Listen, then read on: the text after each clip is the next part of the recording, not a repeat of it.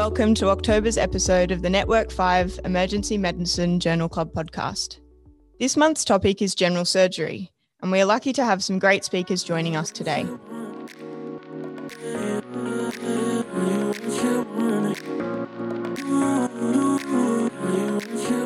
First up, we will have Dr. Edgardo Solis, one of Westmead's general surgical registrars, who will be discussing the utility of antibiotics in patients with uncomplicated acute diverticulitis with a study that the Westmead Surgical Unit was actually involved in.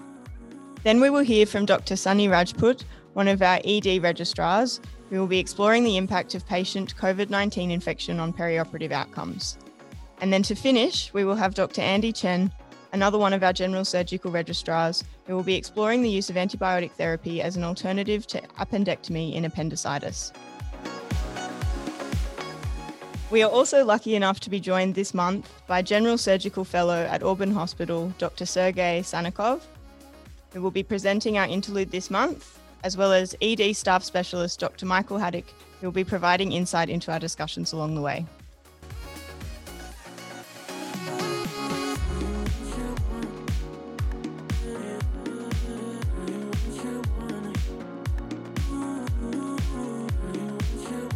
So to get things started, we have Dr. Edgardo Solis, who is going to be taking us through a paper by Rebecca Zhong et al., published this year, titled Antibiotics Do Not Reduce Length of Hospital Stay for Uncomplicated Diverticulitis in a Pragmatic Double-Blind Randomized Trial. So Edgardo, I'll hand it over to you. Thanks, Caroline. I believe that this paper is actually the first to really look at an RCT that's between antibiotics and a placebo. And this particular RCT was carried out between multiple centres, mostly in New Zealand. And then Westmead was the only Australian centre that was involved in the running of this trial. The diverticulitis or diverticular disease is rather in itself a common disease. And it has a prevalence of about 60% by the age of 60. And acute diverticulitis itself is probably one of the most common ED presentations that we get in any kind of general surgical department. It's mostly a disease of the Western world, and we've seen an increase of the incidence in countries that have adapted a Western world diet as well. And it commonly occurs at the sigmoid colon, but it can occur in other regions of the colon, and most people will know it is predominantly a right-sided disease in Asian populations. From those patients who do have diverticular disease, about 4 to 15% of them will go on to develop diverticulitis, and that incidence continues to be on the rise over the last few years that they've seen in some of the new analysis of this data. And initially, the underlying pathophysiology that they thought was, or that is considered to be the cause, is either micro or macro perforation that leads to either a local inflammatory response, or if it's big enough perforation, like a microperforation, it can lead itself to a more generalized infection of the abdomen and can either lead to abscess collections or this idea of generalized peritonism from this feculent peritonitis. But initially they thought it was a result of a block, either because of a fecolith, kind of like in appendicitis, that led to an increase in pressure and perforation. But now there's also a changing trend in view of this pathophysiology, and they think that it's more due to erosions of the diverticular wall itself from increased introluminal pressures or thickened fluid particles. Like any disease, it basically has a big spectrum in presentation, and the classical thinking between uncomplicated and complicated diverticulitis is considered whether there is a perforation or not, and whether there's any complications from that perforation. And so when you talk about complicated diverticulitis, what they really mean is a perforation that's either led to generalized peritonism, you have an abscess formation, fistula formation, and in long-term chronic events where people have recurrent episodes, it can even lead to chronic strictures that can then present later in life as large bowel obstructions. So when we look at uncomplicated diverticulitis, what we're really looking here is diverticulitis that may have had a microperforation, but without any of those complications. So really just a local inflammatory response. And so that's what the paper that I'm looking at today looks at. It's just that uncomplicated inflammatory response. And what the paper is really looking at is what the question is the need for antibiotics, because this concept of use of antibiotics comes from data that's been mostly looked at the complicated diverticulitis, in which obviously you want to cover for with antibiotics because you have a more generalized dissemination of infection compared to just a local inflammation. But obviously, an uncomplicated diverticulitis is a slightly different pathophysiology if you compare it to a macro perforation. And so at present, antibiotic treatment is still the standard of care for any kind of diverticulitis. This RCT comes off the back of two other RCTs that have been done over the last 10 years. The first one was in 2012, I believe, and the other one was done recently in 2017. However, in both of these RCTs, it wasn't a comparison against a placebo. It was just either you got antibiotics or you didn't get antibiotics in the treatment. They also had a slightly different inclusion criteria compared to our study that we did here, with our criteria being a lot more stricter as to what was included and what was excluded. And in these other studies, they accepted fevers and raised inflammatory markers a little bit more compared to us. And I'll go into that a little bit later. But basically, both of those studies found that antibiotics had no overall impact in recovery or rates of admission, nor did it shorten the duration of treatment. And this is still a growing topic of somewhat controversy across the world. If you look at different societal guidelines, particularly from colorectal societies, each country has a slightly different approach to this, and some have adopted a no antibiotic approach, whilst other countries have not. And Australia at the moment still very much hasn't accepted it. And so it's still, depending on which institution you go to and where you work, still very controversial area of topic. And the way we classify diverticulitis is using the modified Hinchey classification, which is based on the CT findings at the time, which ranges from a scale of 0 to 4, 0 being a mild clinical diverticulitis, 1A being confined pericolic inflammation or phlegmon, 1B being a confined pericolic abscess, 2 being a pelvic, distant intra-abdominal or retroperitoneal abscess, 3 and 4 being generalized purulent peritonitis or fecal peritonitis, respectively. So for this study, and for the other studies, they basically just looked at that Hinchey 1A classification, which was just confined pericolic inflammation or phlegmon. So that just really localized. So when looking at this study that we did, what I like to call our Trans-Tasman study, breaking it down to the kind of PICO principles, the patient population we had was any patient over the age of 18 presenting with uncomplicated diverticulitis, mostly diagnosed on the left side, so either sigmoid or descending diverticulitis. That was a Hinchey 1A as proven on CT scan. The intervention here was really the placebo. That was the intervention, and the control was the standard antibiotic treatment, IV antibiotics and oral antibiotics as well. And the primary outcomes they looked at were the length of stay in hospitals, and that was the primary outcome. And the secondary outcomes included withdrawal rates from the study, the occurrence of adverse events, readmission to the hospital within 1 week and 30 days, procedural interventions, change in the serum inflammatory markers, and patient-reported pain scores at 12 and 24 hours from admission. They had a quite strict inclusion criteria, and I think the best way to describe it is more looking at everything that would get you excluded from the study. So the exclusions included meeting more or equal to or more than 2 of the SIRS criteria, the systemic inflammatory response syndrome criteria, which included temperature of 38 or above, heart rate more than 90, respiratory rate more than 20, or white cell count less than 4 or more than 12. And the other exclusion criteria included unable to give consent or answer symptom-related questions due to language barrier or cognitive impairment. And I think that's quite critical to the study population when you look here at Westmead, when we have such a diverse multicultural community in which a lot of our patients are non-English speaking background. That would be in a particularly high impact in the acceptance of patients into the study. And you also kind of have to wonder whether those patients who were admitted into the study, whether some of them truly had a good grasp. And there might be a certain bias when you look at the patient self-reported survey as to how reliable that might be. Everyone has a slightly different gauge and criteria as to how we gauge whether a patient really can understand or be involved in some of these studies or not. The other exclusions included previous drug reactions to antibiotics used in the study, or if they had a lactose intolerance, whether they've used steroids for more than 5 days prior to presentations, whether they've been administered any regular immunomodulators or biologics within the last 6 months, any regular use of non-steroidal anti-inflammatory drugs for more than a week prior to the presentation, and whether they've had more than 1 dose of intravenous or more than 2 doses of oral antibiotics during their illness prior to enrollment, whether they were pregnant, or if they had an ASA class 4 or CT evidence of complicated diverticulitis.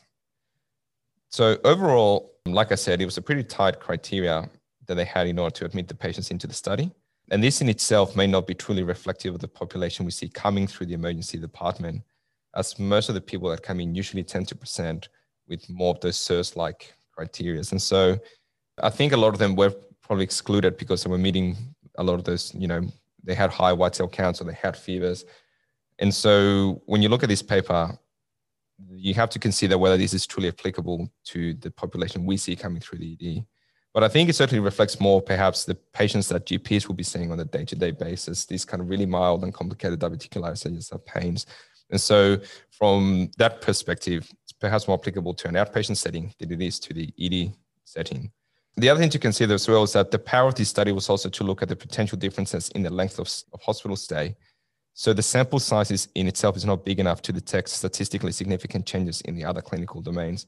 And so when you look at the secondary outcomes, you have to take it with a grain of salt, knowing that the numbers involved in the study were not big enough to truly give you a definitive answer into the analysis they had from that. Then in terms of the randomization, there was pretty low bias. It was a computer-based random number generator, and the medication manufacturing itself was done by an external pharmacy. And I think it was like in New Zealand, the pharmacy. So basically none of the centers could meddle in the allocation concealment. The randomization itself was blocked into groups of 4 to ensure a comparable allocation to treatment and control groups. And the participants, study investigators, and clinical staff were blinded to the treatment allocation.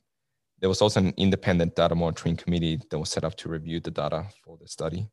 So when you look at all those perspectives for an RCT, that's a pretty good randomization. And it very much minimizes the risk of bias, because what they've really done is they've blinded the 5 key groups that need to be blinded in any kind of RCT. Those groups being the patients, the healthcare providers, the data collectors, the adjudicators of outcome, and the data analysts. And similarly, as I mentioned, because there was an external pharmacy that was providing the medication, that allocation concealment was pretty tight for this study. So no one could really know truly whether they were giving a placebo or an actual antibiotic in the treatment of the patients. And you can see this in the demographic table. They were fairly evenly distributed patient demographics and past medical history and all those contributing factors. They're fairly well distributed across both groups in the study. There may have been a small risk of bias, perhaps from the adjudicator's perspective, because even though the CTs are being reported by blinded radiologists, inherently the images were being reviewed by the surgeons or the surgical team as well, and they would have been aware of the fact that there was a study running. And so there's always a small chance of a potential influence that the surgical team could override the CT scan if they felt that the radiologist wasn't matching the images being provided. And that happened with one patient in which they ended up having surgery for a Hartmann's because the CT scan was initially reported as uncomplicated. Then the surgical team came back and reviewed it, and it ended up being an actual complicated diverticulitis. So there may have been a small amount of bias from that point of view. Overall, from the 459 initial patients that were assessed for eligibility, 279 were excluded, leaving 180 to be randomized. And from each group, 1 patient had requested withdrawal from both control groups. And in one group, 1 patient had died, not because of diverticular-related complications, but they ended up having a stroke, and the sequelae of that led to the death. And then looking at their follow-up data, it also seems like there was quite minimal loss of data. And the final analysis was an intention to treat analysis. And all that, when you look at it from an RCT perspective, again, it kind of ticks all the boxes to minimize the bias. And so it was actually pretty tight, well-run, randomized control trial. So I think the data that they gained from it is a fairly reliable data. So when you look at the results, the primary outcome was, again, the length of hospital stay. And basically, they found that the length of stay was not prolonged in the placebo group when compared to an antibiotic group. There was no significant difference in the median time of hospital stay between the antibiotic group at roughly 40 hours, the median length of stay. When you compare it with the placebo group, there was also no significant differences between groups in adverse events, readmissions to the hospital within 1 week, and readmissions to the hospital within 30 days. So they also looked at the secondary outcomes, and overall, when you look at that as well, there was no significant differences. But again, just keep in mind that the power of the study wasn't really enough to look at those secondary outcomes in any significant statistical detail. So it has to be taken with a grain of salt. The only thing I found was that they mentioned in their methodology that there was meant to be a self-patient evaluation about the symptoms at 12 and 24 hours, but I couldn't see anywhere in the paper any analysis of that patient-reported symptoms, and I couldn't particularly find that in the appendix. So I'm not really sure what happened to that of the study, whether the results were just not significant enough or whether there wasn't enough reports being provided by the patients. But I think that would have been interesting to look at, or to have an idea as to how the patients themselves actually felt and compare that between the placebo and the antibiotic groups, because that often tends to be an important aspect to a lot of this research, the patient's own perspective of the illness and how they recover themselves from it. But the overall conclusion from the study was that it demonstrated that the use of placebo is non-inferior to antibiotics when comparing to the length of hospital stay. And then breaking it down into the benefits and the limitations of this study, as I mentioned, the benefits were, one, it's a pretty tight run RCT. When it comes to a randomized controlled trial, the risk of bias was actually quite minimal. They used a very standardized way of defining what uncomplicated diverticulitis was, using the Hinchey classification, which is basically the international way of describing diverticulitis. They also had a pretty good established protocol of treatment for all study patients once they were admitted to hospital, which standardized potential variances. So they had a protocol for the use of analgesia, antiemetics, diet, and discharge criteria. But in terms of limitations, like any study, there's always some sort of limitation. And one of the main ones that I mentioned at the start was the language barrier, because like I said, in our patient population, there's going to be a lot of non-English speaking patients. And so this would have potentially excluded a good portion of patients that we would see in the emergency department or that GPs would see in their offices. And similarly, this would exclude potential patient factors that would have been interesting to see or analyze overall.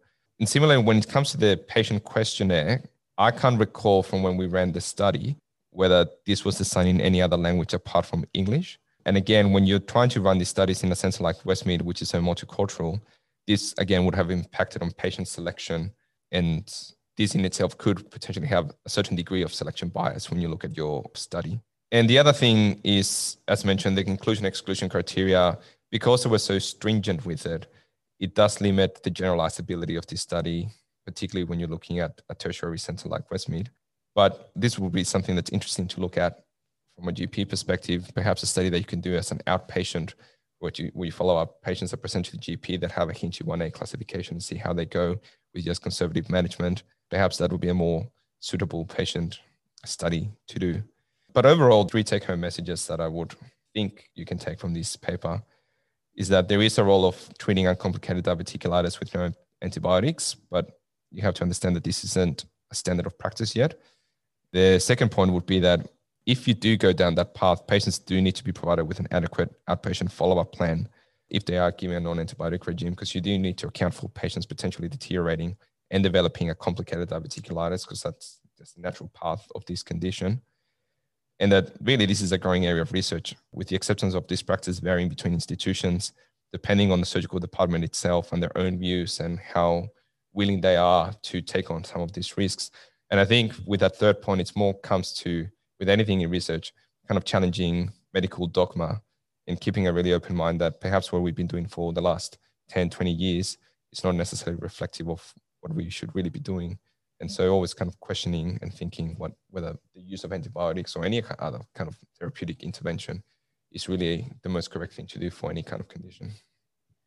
Thanks, Edgardo. That was a really, really comprehensive covering of that paper. I feel like I understand diverticulitis a lot better now than I did before we started this. I guess just for our listeners, would we be right in saying that all these patients that were included in this study would typically still be treated with antibiotics today?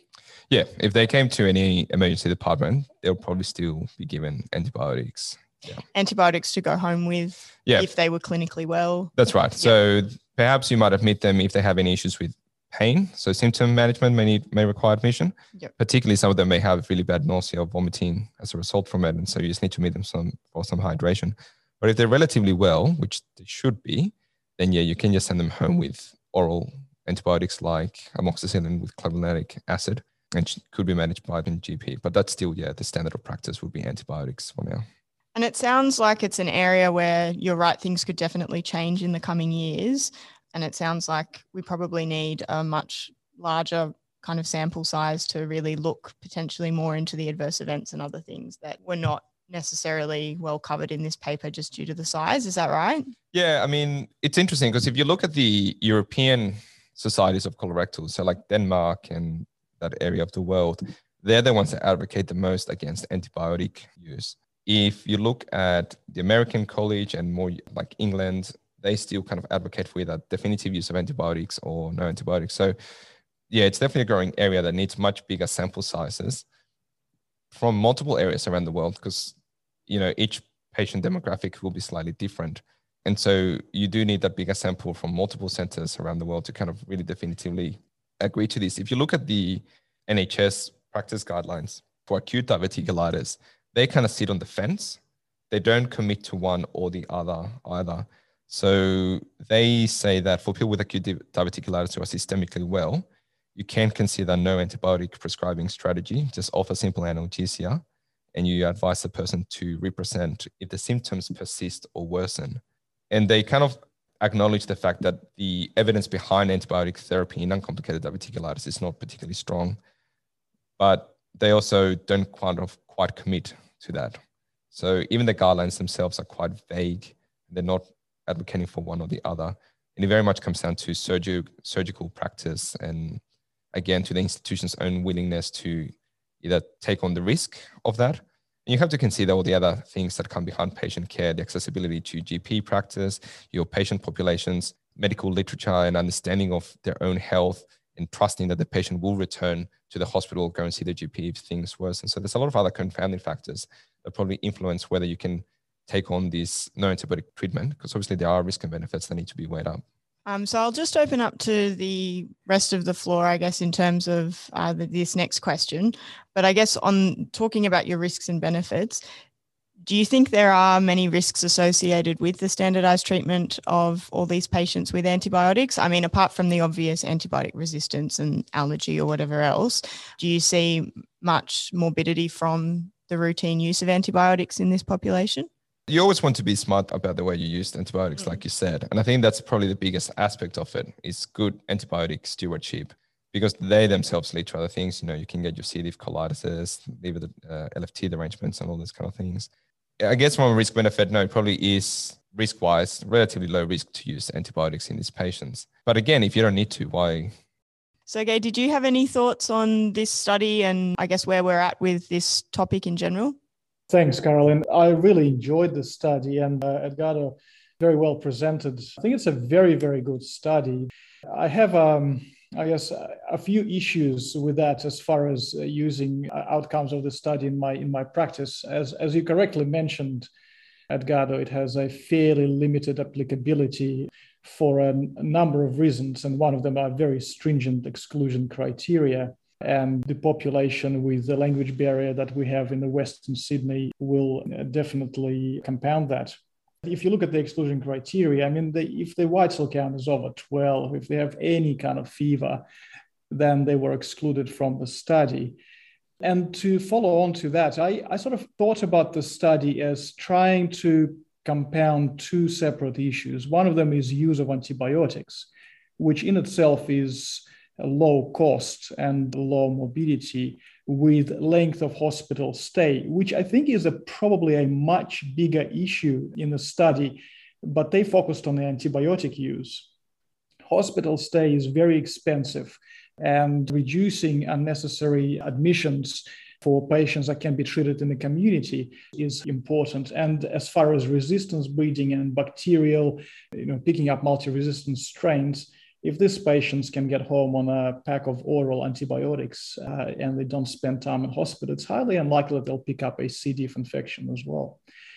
The exclusion criteria for these patients in the study pretty much means that the only reason they were admitted is to be part of this study. As you have correctly said, Edgardo, if this patient is young, well, speaks good English, understands what's happening, and they have uncomplicated diverticulitis with no features of systemic inflammatory response syndrome, you give them a shot of intravenous antibiotics in emergency, and you send them home with a 5-day course of Augmentin, and they'll get a follow-up with their GP and a colonoscopy a few weeks down the track. And that'd be a really, really robust form of managing this patient's very low side effect and complication rates. And there is good evidence to suggest that outpatient treatment of these patients is very adequate and acceptable.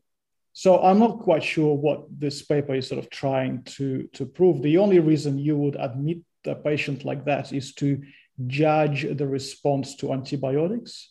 And so if patients do have features of systemic inflammatory syndrome, if they have significant pain that cannot be managed, or if you're concerned for any other reasons, they're diabetic, they're elderly, they're at high risk of complications, then you admit them and give them antibiotics and see if they respond to the antibiotics before letting them go home. Lastly, just by doing this study, by paying close attention to patients that they admit for diverticulitis, they've managed to reduce their hospital stay from an average of 80 hours. That was their initial calculation to power the study, to about 40 hours. And I found that quite enlightening. I think if we pay attention to people that we admit and we discharge them as soon as they achieve a response to antibiotic treatment, we can probably already reduce the hospital stay quite significantly. Thanks, Sergey. Those were some very useful points. I was particularly interested in what you mentioned about compounding of the length of hospital stay with the antibiotic treatment. I guess they're two quite separate things. And I would have thought that if you're comparing antibiotic treatment versus no antibiotic treatment, then certainly for me, the thing that I'm primarily interested in is what the outcome of that is and whether there's an adverse reaction from either treating or not treating the antibiotics. Are there any patients that you guys are not treating at the moment? There's two questions I heard there.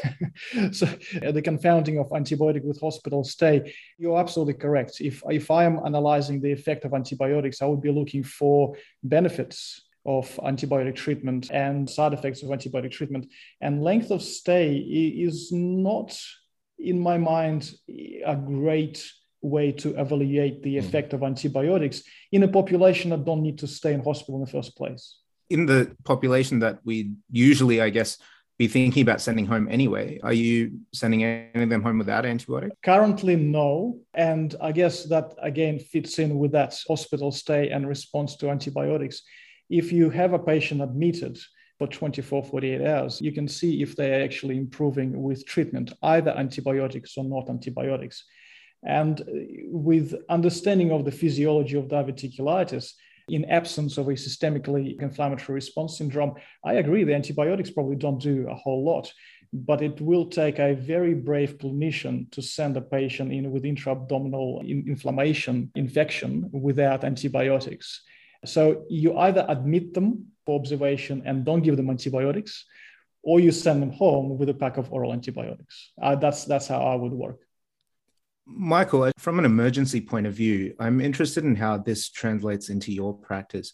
Does this affect at all the patients that you're referring to the surgical team? And also, I wonder how we could apply the results of this study in terms of the use of short stay units. At the moment, it doesn't really change how we refer because there isn't, an accepted way of giving them antibiotics or not yet.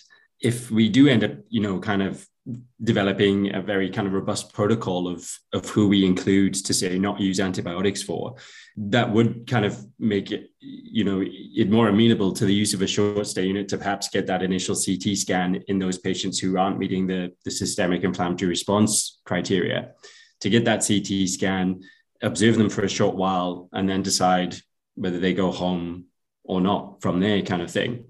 But then, with regards to the use of antibiotics, again, it's as we've already mentioned, keeping patients out of hospital is probably the easiest part. But then it's the longer term implications of not using antibiotics on these people. Do they end up then having, recurrent or more severe diverticulitis or end up with the complications such as strictures? I think that's what we need to look at next, I think, with regards to this kind of study.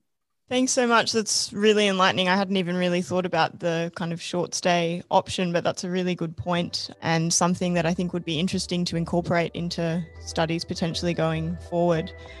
Thank you so much, Edgardo.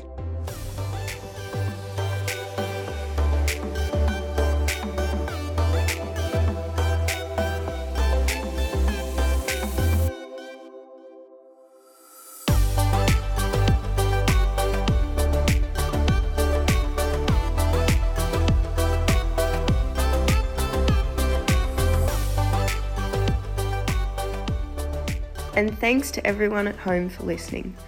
This is the first of a 3-part series on general surgery. Given the length of some of our previous episodes and some of the valuable feedback we have received, we are likely to continue releasing each month's episodes in parts to make them more digestible.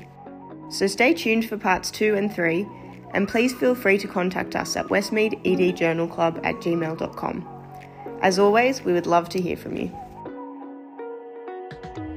You're the night sky trying to make me see your stars, but the dark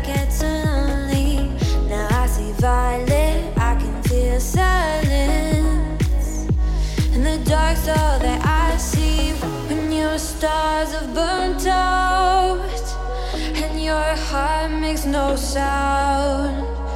I'll find valid in your eyes. You'll always be my night sky.